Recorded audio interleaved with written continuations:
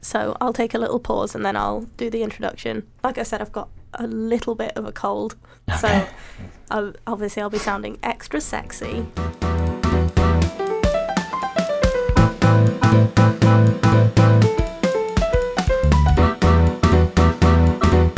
Hello, and welcome to Not Safe for Publication, a podcast about the lighter side of humanities research.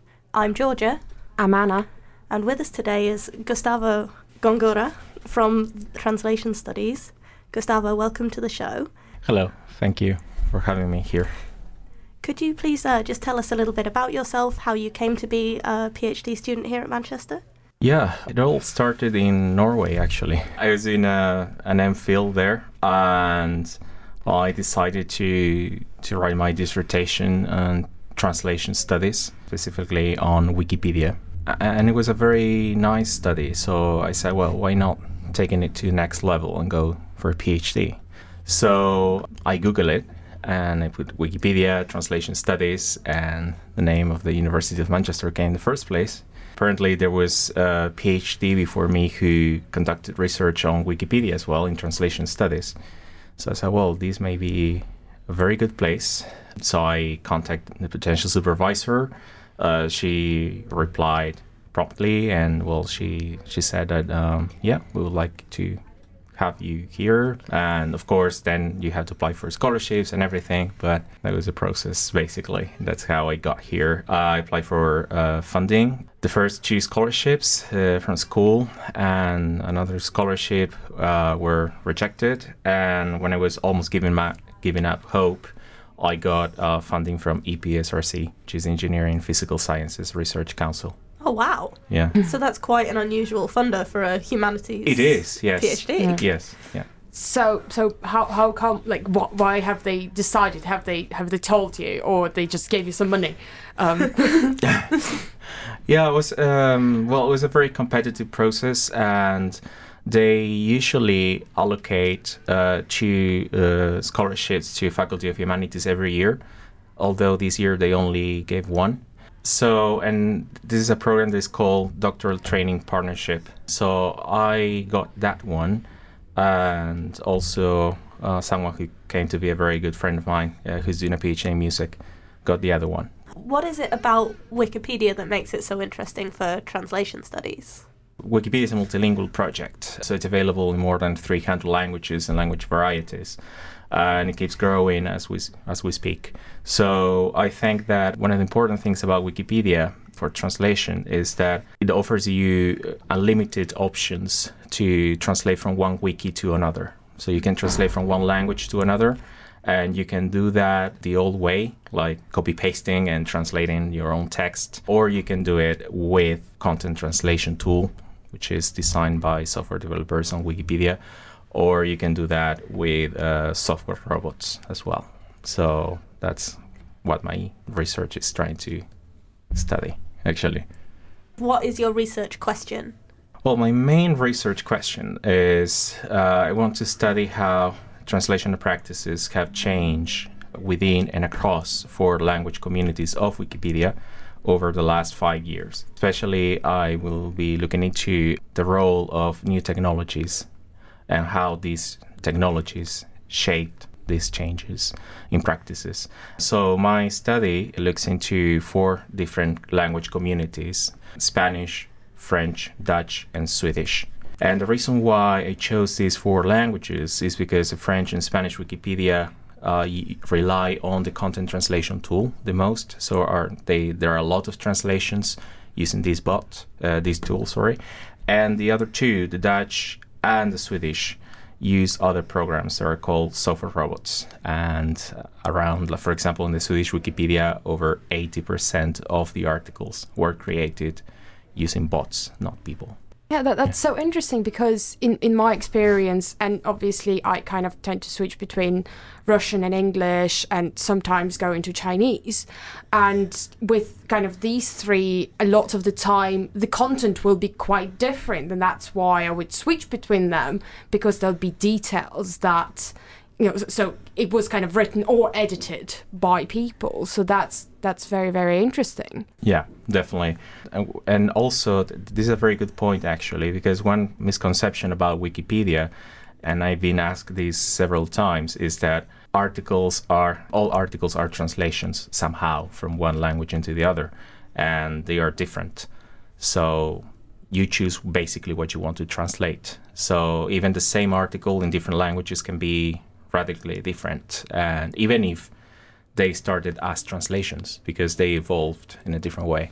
When I first started my undergrad here, I often used Wikipedia for translation because, all of the articles are connected up, and a lot of the time for a historical character, I know what we call him in Russian, but that's a Greek king, and so his anglicized name is something completely different, and finding things through Wikipedia was a very useful process for me. Mm-hmm. So that's quite interesting how this works. It can almost be a little bit of a dirty little secret of academia, can't it? That we're told all the time, don't use Wikipedia, but what they really mean is don't use Wikipedia uncritically. It's actually an incredible resource. You just have to be able to use it as your starting point and then sort of take it in an academic direction. One of the things that's come up in my research is just the fact that there are certain articles that only exist in French. And that's quite an interesting thing to me in terms of, so who gets this knowledge then? It's supposed to be this base of, the sort of sum total of human knowledge, but some articles only appear for particular language communities and aren't being translated into other languages. So did you choose 4 languages that you're fluent in? Well, it's a very good question. Yeah, well, I speak Spanish. It's my native language. I can read French. And as for the other 2, that's a little bit more difficult. After living in Norway for 3 years and studying the language, basically equipped me to understand Swedish a little bit more. And Dutch is a difficult language for me. So even if I am able to spot some words and, because they share a lot of Dutch and Swedish share a lot of vocabulary, but no. And that's one of the challenges of my thesis, actually, because, for example, I have to conduct interviews, and all those interviews have to be in English. Also, I will have to rely on translations from those languages into English as well for the analysis and so on and so forth. So it's a challenge, but it's been done. It's actually not that unusual in linguistics and translation to work with languages that you are not really fluent in. When it comes to translations of Wikipedia articles, do those tend to be translations from English or into English that you're working with, or kind of both ways? There are translations from English into those languages, basically, yes. Are there any examples of translation between those language communities where English actually isn't involved, say an article going from French into Spanish? There are a few, yes. According to statistical data, however, English is the preferred language, is the source language. So most articles are translated from English. There are, however, some articles that are translated from French into Spanish and the other way around. There are a lot of translations, for example, between similar languages, in Spanish and Catalan, for instance. My guess is that, because people are bilingual and they speak both languages, so it's much easier to translate from one language into the other rather than looking into English article. You mentioned that you use interviews as part of your methodology. Who are you interviewing and what are you asking them? My method actually starts with analysis of translation policies and guidelines from the 4 language communities. And that will provide me with basis for the interview. So after that, I will be looking into Wikipedia talk pages, which are like forum spaces where you can actually exchange information.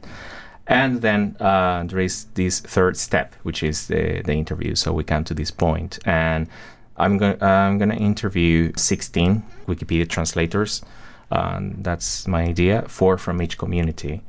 And they have to be experienced in translation, of course, so they have to, at least they should have around 1,000 contributions to the project, and they ideally should have translated at least 10 articles. It doesn't matter if those translations were from English into their languages, but they could be from any other language. And yeah, I will be asking them about their engagement in the community, what they have done, what they have noticed. Question, for example, will be about how if they perceive any substantial changes in translational practices as experienced users of their communities, if things have changed, and if so, how. And also if they feel comfortable with technology and if they feel that they really can use the content translation tool and the bots. This is also interesting because between these four communities, there are differences in how they use materials and tools for translation. So I'm expecting that, for example, interviewees from French and Spanish probably be reluctant to using, these tools and, like, for example, software robots and so on and so forth. So it's more like about how they translate, what are the main problems they have encountered. And also there is another question about what, in their opinion, is a good translator and what, in their opinion, is not a so good translator. Speaking kind of the translation process, do you think these could potentially be extended to include non-Indo-European languages, kind of languages which are less similar, especially because the automatic translators don't tend to work that well for these kind of languages? Even with translations into, say, Slavic languages, a lot of the time, English and Russian or English and Belarusian wouldn't work particularly well. So what do you think would be the future for these kind of languages? When the content translation tool on Wikipedia was launched in 2014, it was only available for major languages like French, Spanish, and Italian, German. And so it's been not until recently, actually, that the content translation tool has become available in more languages. And now you can translate from Slavic languages, even in non-Indo-European languages. This tool is constantly being improved. However, there's still a lot of things that need to be done. It's far from perfect. Also, for example, there are some other Wikipedia communities from, I think, languages from the Philippines that they rely on bots for content creation purposes. So, for instance, there is one Wikipedia in Waray that they create most articles using bots. And interestingly, the same bot that being responsible for the creation of most articles on the Swedish Wikipedia is also behind this other language community. There are some ways in which, this is being done, but one of the main problems, however, and this is also related to what you mentioned, is that there is an obvious bias on Wikipedia when it comes to non-Western cultures. So, for example, even in major languages, and this is also connected to what you mentioned before about not having articles or having articles only in French. And it's that African communities or Latin American communities or information from those places are quite underrepresented on Wikipedia, simply because there are not a lot of editors from those parts of the world. So much of what we get is through the eye of editors that are in Europe or in North America. So this is something that has been, it's an ongoing issue now.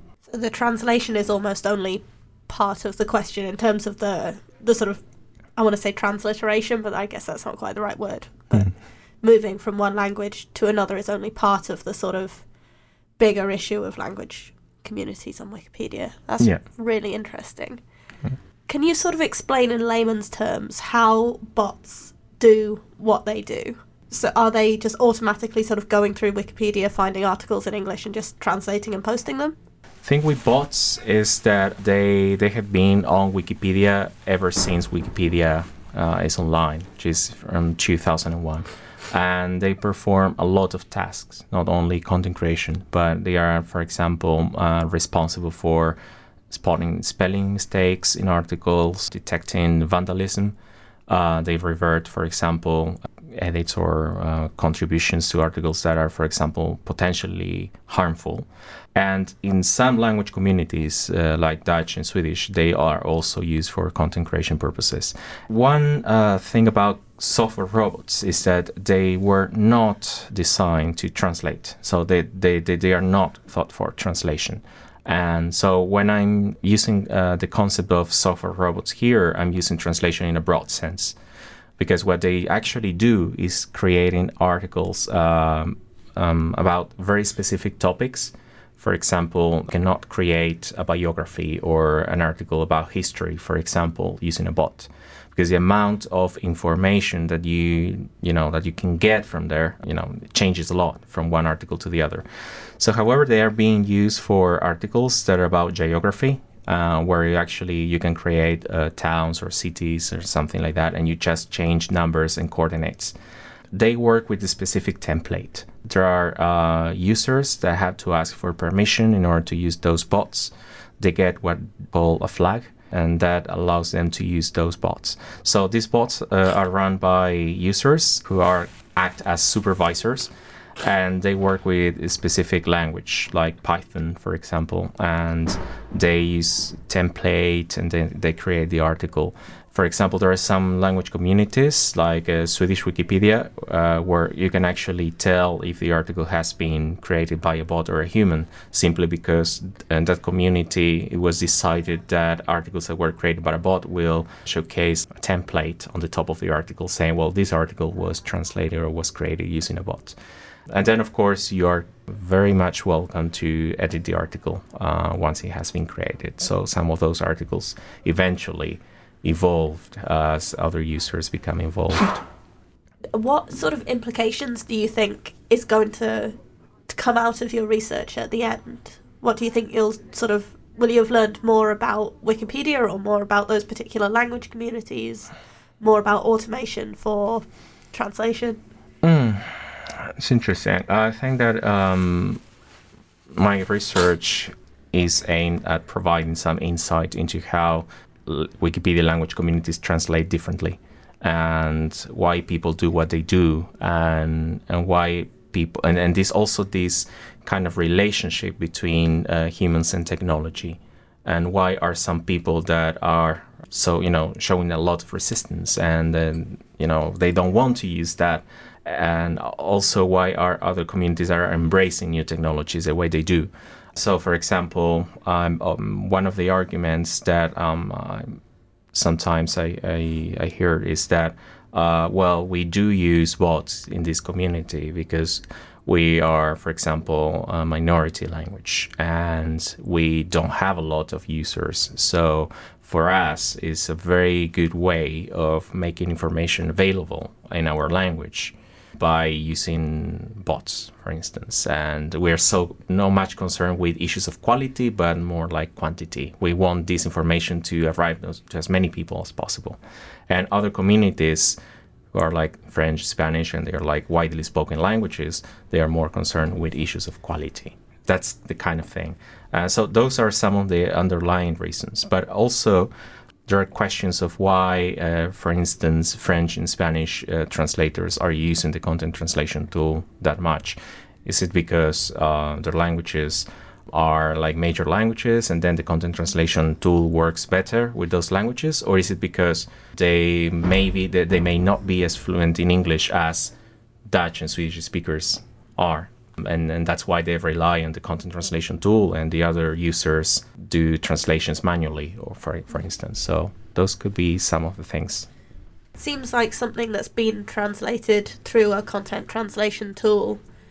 I suppose if you're going from a language that you're not that fluent in into your native language, you can then probably read that and sort of correct it so it makes sense for those larger language communities in some ways. Do you think because Dutch and Swedish, while obviously they're not anything like as widely spoken as French or Spanish globally, then I wouldn't necessarily describe them as a tiny minority language. Mm-hmm. Do you see any other reasons why those language communities in particular might be more open to the sort of automation process? Is that sort of starting to come out in your research already, or do you have a theory? Well, my theory is actually what I mentioned before, that in these communities they are like they are embracing new technologies just because they want to have information available in their own languages. Unfortunately, at this stage in my research, I'm just working on the methodology right now. I'm gonna have like my panel in next week. Good luck. Thanks. Thank you. The analysis they will be conducting, well, it's not going to start until January. So hopefully we'll get more information as I start working on that. But there is also this issue that Swedish is very much restricted to Sweden, and also Dutch in the Netherlands, basically Belgium as well, and some islands in the Caribbean. But Spanish and French languages are not only spoken in Spain and France, but in Latin America as well, and also in African countries.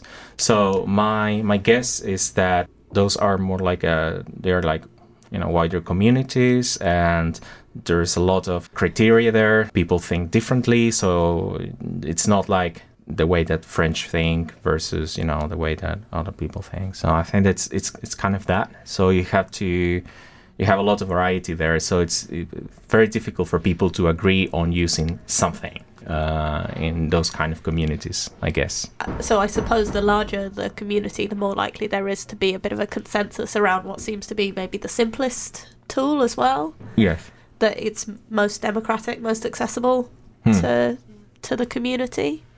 Especially thinking about kind of smaller language communities, I then think, well, how does the usage of the translation tools in the translation might impact the way people think about the language and the way that the language's grammar evolves when it is a very small language that very few people speak as their native tongue. Because you're wearing the Guinness hoodie, I was thinking about Gaelic, because there are Wikipedia articles in Gaelic, but at the same time, very few people speak it as their first language. So I would imagine, using those tools to translate into Gaelic could actually, impact the way people perceive some of the grammar or what people think is a normal turn of phrase potentially, or at least my very much layman's understanding. Yeah, actually, I've been involved with the Irish chapter of Wikimedia, and so I know that Wikimedia Ireland is working towards having more articles available in Gaelic. And they are doing that at universities in Dublin and all across Ireland. And it has proved like, to be a very successful tool, because quite often Irish people complain that they are not fluent in Gaelic, that they are English speakers, that they only learn Gaelic in school, and it was like very old-fashioned, and that they really didn't enjoy it. So it's now actually when they have come to an age where they actually want to write more in Gaelic, when Wikipedia has stepped in, and now it's a lot of users are refreshing their old Gaelic skills that they were long forgotten, and they are creating Wikipedia articles in Gaelic, and they are becoming again fluent in their own language. So. And they're learning a lot about grammar, as they do the articles. It's very interesting as well when you start to think about how important language is in constituting a community more widely, whether that's a national community or you mentioned Catalan before. Yeah. What a great example of a community where language is such an important part of constituting that group, even within a sort of larger dominant group. So it's really interesting to think about how that's happening in these sort of translation communities as well. When you were talking about Spanish being, so widely globally spoken, I was thinking about how a friend of mine from Mexico who went to Spain for the first time said she couldn't understand anyone because even though it's the same language, it's not the same language. So are there sort of is there any movement to sort of get into that localization space and start putting things in, sort of having Mexican Spanish and Spanish separately? That actually happens in the English Wikipedia, where you have some articles that use British spelling and other articles that use American spelling. And the general consensus there is that articles that are about the UK have to be written with British spelling, and articles that are about the US or that are more general, like science or something like that, had to stick to American spelling. In Spanish Wikipedia, however, we only have one spelling system, so all articles stick to that rule.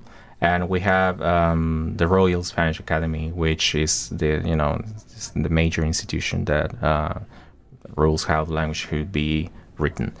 But there is no such thing as Mexican or European Spanish. However, there are a lot of disagreements within Spanish Wikipedia about lexicon. So vocabulary is really hotly debated area, and that's something I investigated in my master thesis before coming here. So I actually interview people from Latin America and people from Spain that were translating articles from English into Spanish. My findings suggested that translators from Latin America are quite innovative, I would say. They're not really, for the most part, they're not really against using long words. And there are a lot of words that are English in origin that are used in Latin America that are not used in Spain. And one famous example that we have in Spanish Wikipedia is the word mouse for the computer device. Right. So in Spain, they use the Spanish word for it, ratón. And in Latin America, they use mouse, the word as it is written in English. And this has, been long contested article, and between people from Latin America and Mexico mostly, that say, we should use the word as most Spanish speakers use it, because in Latin America we have like 90% of Spanish speakers in the world, so we should use a word that people are likely to identify most with. On the other hand, you have editors from Spain who are like, oh no, but we should stick to prescriptive rules, and we should use a word because we already have a word in Spanish that describes the device, so we should stick to it. So, and this is kind of the debate that is going on, and we see that a lot on Spanish Wikipedia. Very interesting. I was thinking in particular because in South America, like Brazil, Portugal is a fairly small country. I'm very sorry, Portugal. Being from Russia, you're a fairly small country. And then, Brazil is such a huge nation. But then obviously I would imagine that there are some spelling difference or lexicon difference. And it's very interesting which rules you choose to stick to. Yeah, and I didn't realise that there was a sort of, like a central authority on how Spanish was spoken. I know that there's sort of is it the Académie Française that's very big on kind of policing the French language? Yeah. Which again has implications if you're, say, like French Canadian. But I didn't realise that there was kind of a Spanish equivalent. Yeah. Who polices English? No one. No one. It's the Wild West out here. We're just making it up every day. Yeah. See. So in Russian, I think like Ministry of Education kind of. So there were a lot of very controversial rulings on where the stress goes in various words. How controversial can that get? I mean, people were very upset. And I mean, I had to learn it for my final exam and like the first question. And now it was so controversial they took it out. The first question, they would ask you where the stress correctly goes in those words. And then there was a huge debate about the gender of coffee, which... And it's very interesting because kind of, they try to get involved, but then people feel very, very strongly about certain things. Yeah, I suppose that kind of ties back to what we were talking about before about how language is so important for community building and sort of making identity. So, Gustavo, one of the things that we ask our guests is if they have any kind of sort of funny story or funny anecdote from their life as a PhD that they might like to share with us. Yeah, well, it's not really that funny, but quite often translation studies is not very well known, even when people in humanities. So there is also this misconception that when people ask me, what do you study? And I say, well, I study translation studies. And the first question they ask next is, oh, okay, what languages are you translated from? And so it's like this kind of misconception that because I'm studying translation studies, I'm necessarily translating, which is more like theory focused. And so this is kind of, I always have to explain myself, and I always have to say, well, no, it's not really like that. And then that leads to another conversation and, about those things. It's very much like, I think it happens to all of us to some extent, to all people that are like, study are doing a PhD. I had this colleague of mine that was doing a PhD in astronomy as well. And I asked him once, like, also, you're doing PhD in astronomy, so that means that you are looking into stars or planets or something like that. And he was like, no, it's a little bit more complicated than that. So I think that those kind of questions, that it's not like, I don't know if it happened to you at some point or you had to explain yourselves or what you're doing. It's a little bit difficult. And yeah, so that kind of thing. And then, of course, there are some misconceptions about Wikipedia as well, which I have to explain a lot. Being a Wikipedian myself, and I have translated a lot of articles, some people think that Wikipedia is a sort of anarchy, that you can do whatever you want. You can write an article about yourself and it's going to be there for ages and no one is going to look into it and those kind of things. And this is far from truth, actually. So those articles are deleted. They don't comply with the rules and so on and so forth. So there's a lot of misunderstanding going on there, and people get it wrong most of the time. What's the most popular misconception about Wikipedia? I heard once that it's sort of anarchy, and there is mostly edited by teenagers. Yeah, pretty far from the truth. Yes. My dad has written a book a few years ago, and my husband actually took over publishing it. This was in about 2016, 2017. And my dad asked my husband, as his publisher, to create a Wikipedia page for him, because he's a published author. And it was up for about 5 minutes before Wikipedia was like, no, you are not important. Take that down. It's a good example of something that's very rigorously policed within the community, but that we're sort of told it can't be trusted, but in a way it's much more rigorously peer reviewed than some of the things that we read on a daily basis. It is, and actually that leads me to another point, and is I attended this conference in Stockholm about Wikipedia, and there is now a paper that I think was published this year about the reliability of Wikipedia, and so if Wikipedia is reliable or not. And this study concluded that most people that read Wikipedia don't even look into references. So, and they said the longer the article is on Wikipedia, the less likely is that people will go, scroll down and go to the reference and check if the information is right. So the problem is not that Wikipedia is not reliable, but people are not using Wikipedia critically. Yeah, and I think that's the point. And also I think that a lot, like, because of those tools being available and those tools getting better, from the time when we were at school, was Wikipedia there when you were at school? Yes, Anna, Wikipedia was there when I was at school. My high school career and Wikipedia are the same age.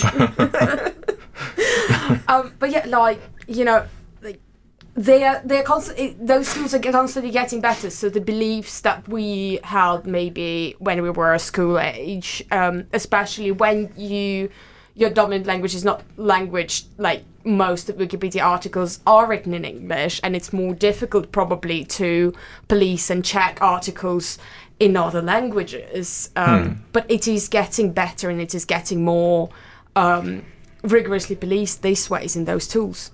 Yeah. I just have a huge love of Wikipedia as this sort of amazing bibliography.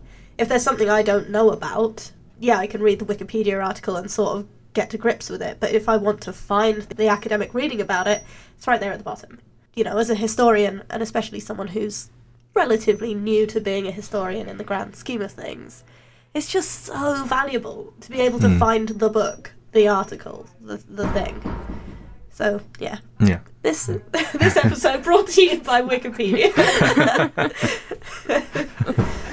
So Gustavo, all that's left to say is thank you so much for being our guest today. It's been absolutely fascinating to learn a bit more about your research. Anna, thank you as always for being a host. Thank you very much, Georgia. Don't tell your supervisor what you heard here today. What happens on the podcast stays on the podcast. Not Safe for Publication is a podcast by and for the research students of the Faculty of Humanities at the University of Manchester. If you want to get in touch with us, you can reach us on Twitter at NSFP Podcast, or you can email us at nsfppodcast@gmail.com. Our intro and outro music is Hat the Jazz by Twin Musicom.